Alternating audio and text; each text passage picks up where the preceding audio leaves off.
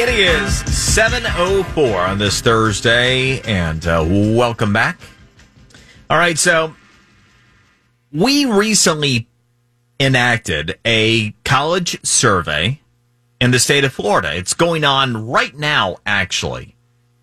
It was passed a couple years ago on back of research that showed 68% of conservatives on college campuses didn't just feel as though the deck was stacked against them when they were in school, including by professors, but 68% of conservatives on campuses said they felt silenced. And so on back of that, a couple of years ago, the state legislature came up with a law mandating an annual college survey, one that'll be handed out to faculty in our state, one for students. And there are 13 questions, and they're aimed at trying to figure out how much room there is for ideological consideration on our campuses. Are our colleges really just indoctrination centers? And as this is taking place, and we have yet to receive the first round of it, it was absolutely opposed by the universities and our colleges generally across this state. You have to wonder why, if they didn't feel like they had anything to hide.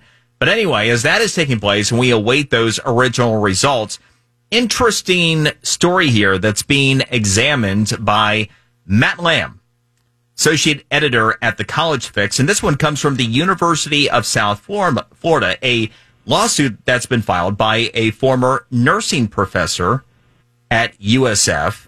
And it pertains specifically to what we're talking about here, which is the political bend of many administrators on college campuses. Matt, appreciate you joining us. Thanks for having me. All right, so give us the rundown and what's alleged to have happened here at the University of South Florida. Right, so there's a professor whose name is Andrew, I believe you pronounce his name Bugajski, and he was a nursing professor, and the dean of his school, whose name is Usha Menon, allegedly, made a lot of comments about white male conservatives, and expressed a number of allegedly, very hostile anti-white statements. So he alleges that she said things like, "You're a man, you don't understand. No offense, you're a white man, you don't get to weigh in on this." It's not clear exactly what they were talking about. And you're a man, you wouldn't understand. And according to the lawsuit, Bugajski said that this dean, quote, openly held a deeply rooted disdain for Caucasian men.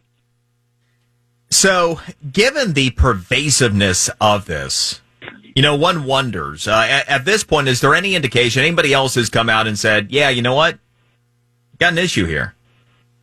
No, I mean, the thing, of course, is that once it goes to the trial and discovery, there might be some more information that comes out, possibly emailed statements from witnesses, and we'll see where this goes. What we do know is broadly that the things that this dean is alleged to have said are part of a lot of critical race theory, white privilege trainings, that white men are evil, that they're privileged, they need to acknowledge their privilege.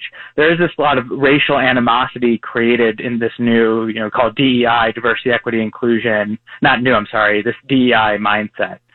So a lot of things she's alleged to have said are probably part of a university's, training to faculty and students. Well, and to your point, Matt, where we have over 2/3 of college conservatives that are saying, yeah, I mean, I don't even feel like it's safe for me to be able to speak up on campus, let alone, in the classroom. It really does speak to perhaps a pervasiveness to where maybe others are going to be afraid to speak up until somebody has taken that step. Exactly, and it's not even clear that he had done anything particularly political, that he had gone to a pro-cop rally or had gone to a pro-life march or something. So far from what we can tell is that this is just basically because he is conservative. It's not even related to a specific, thing that happened on campus. I'm sure your listeners and of all the different stories of conservative professors who have said something perhaps in a classroom or wrote an essay that got them pushback. But this just seems to be mainly because he's a white male and holds conservative beliefs that he's been targeted. Yeah, Matt, I actually, I've been working on something with a professor at a university in South Florida that will remain nameless, but that has evidence that he was passed over for a promotion specifically because of his political viewpoints that have nothing to do with anything that's come up in the classroom. The culture that you come across, the College Fix, what you work on, covering the college landscape, is the perception on the right equal to reality? In other words, is it really as bad as some may think it is at this point? Sure, I would say it is. We just had a story. There was a survey of Harvard students, not necessarily scientific, but they did survey about 40% of the senior class, which is a pretty good representative. I think usually 5% is the norm, and only 6.4% said they were conservative. Now, there's two ways to read it. None of them are good. One is that actually only 6.4% said they were conservative, or that even in an anonymous survey, maybe more are conservative, but they're scared to say it because they're worried about maybe someone finding out, a professor, and revoking a recommendation letter, let's say. And so we definitely do see this on college campuses with all this talk about academic freedom and professors and teachers should be able to teach whatever they want in the classroom. It's oftentimes conservative professors, of course, that are targeted the most. Or even if you're maybe a liberal professor, but you say that there's only two sexes, right? You say something that now is called conservative, which is just common sense. So we definitely do see this pushback primarily against conservative views or right-of-center views in the classroom. Matt, I came across a survey you're talking about with Harvard. There also recently was a Georgetown professor who said that there was no tolerance for conservatives and ended up bowing out on the basis of that as well.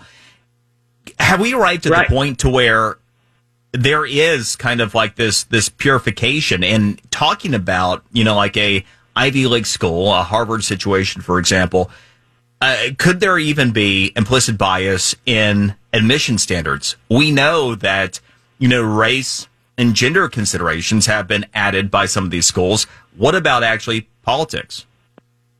Right. So one thing that I believe has happened in admissions and also in hiring is that they've added things like you have to be committed to, anti-racism and diversity and equity and inclusion. So they don't explicitly say you can't be conservative, but they'll say you have to affirm this standard that generally conservatives are going to be more critical of and liberals are not. I mean, it'd be the same as if a university said, well, you don't have to be conservative to work here, but you have to show us your NRA membership card, or you have to tell us that, you voted for, you have to tell us that Donald Trump was a great president. Right. So there's sort of these ways. This is the same thing they've done, of course, with getting around rulings against affirmative action. They'll say, well, we don't discriminate on race, but we're going to create this special program for, low income Black and Hispanic students. Nothing wrong with helping low-income students succeed, of course, or even racial minorities. But they'll say, and then you get extra points if you do this program that's only open to a specific group of people. So there's no limit to the creative ways that universities have to get around, to get to discriminating against students and right-leaning professors. Matt, do you have any advice? This comes up every so often. I'll get questions either from parents or sometimes students, and they're like, hey, I'm running into this or I'm worried about this. How do you think I should handle it, kind of thing? I mean, it was rough when I was in school. That was well over 20 years ago. I know it hasn't gotten easier. You have any guidance for conservatives?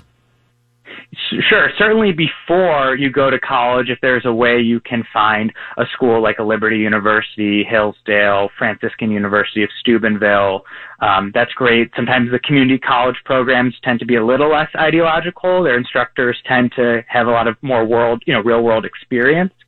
So certainly there's a way you can avoid it beforehand. If you're in the middle of it, you're a senior, you got one semester to go, and all your professors are just really just aggressive liberals, not just they have liberal views, of course. Then yeah, how do you go about it? I mean, if it's really bad, you could, of course, go to someone higher up, a dean. Perhaps there's a trustee that's a little more sympathetic.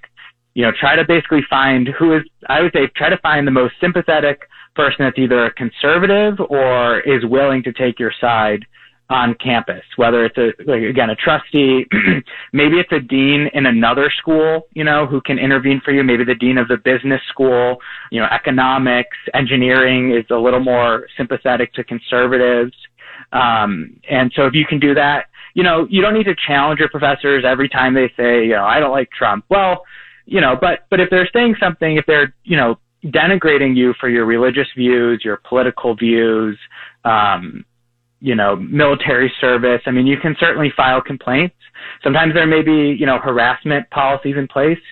I would say whatever the policies are in place at the university, use them to your advantage. So even if the harassment policies seem a little bit overboard, if you can use it to stop someone from harassing you, by all means, personally, I think you should do that. Matt Lamb, Associate Editor at the College Fix. Appreciate it, Matt. Yep, thanks for having me. All right, we'll have Al and a trending story up next here on The Brian Mudd Show, News Radio 610 WIOD. This is from South Florida. The Brian Mudd Show starts right now. News Radio 610 WIOD.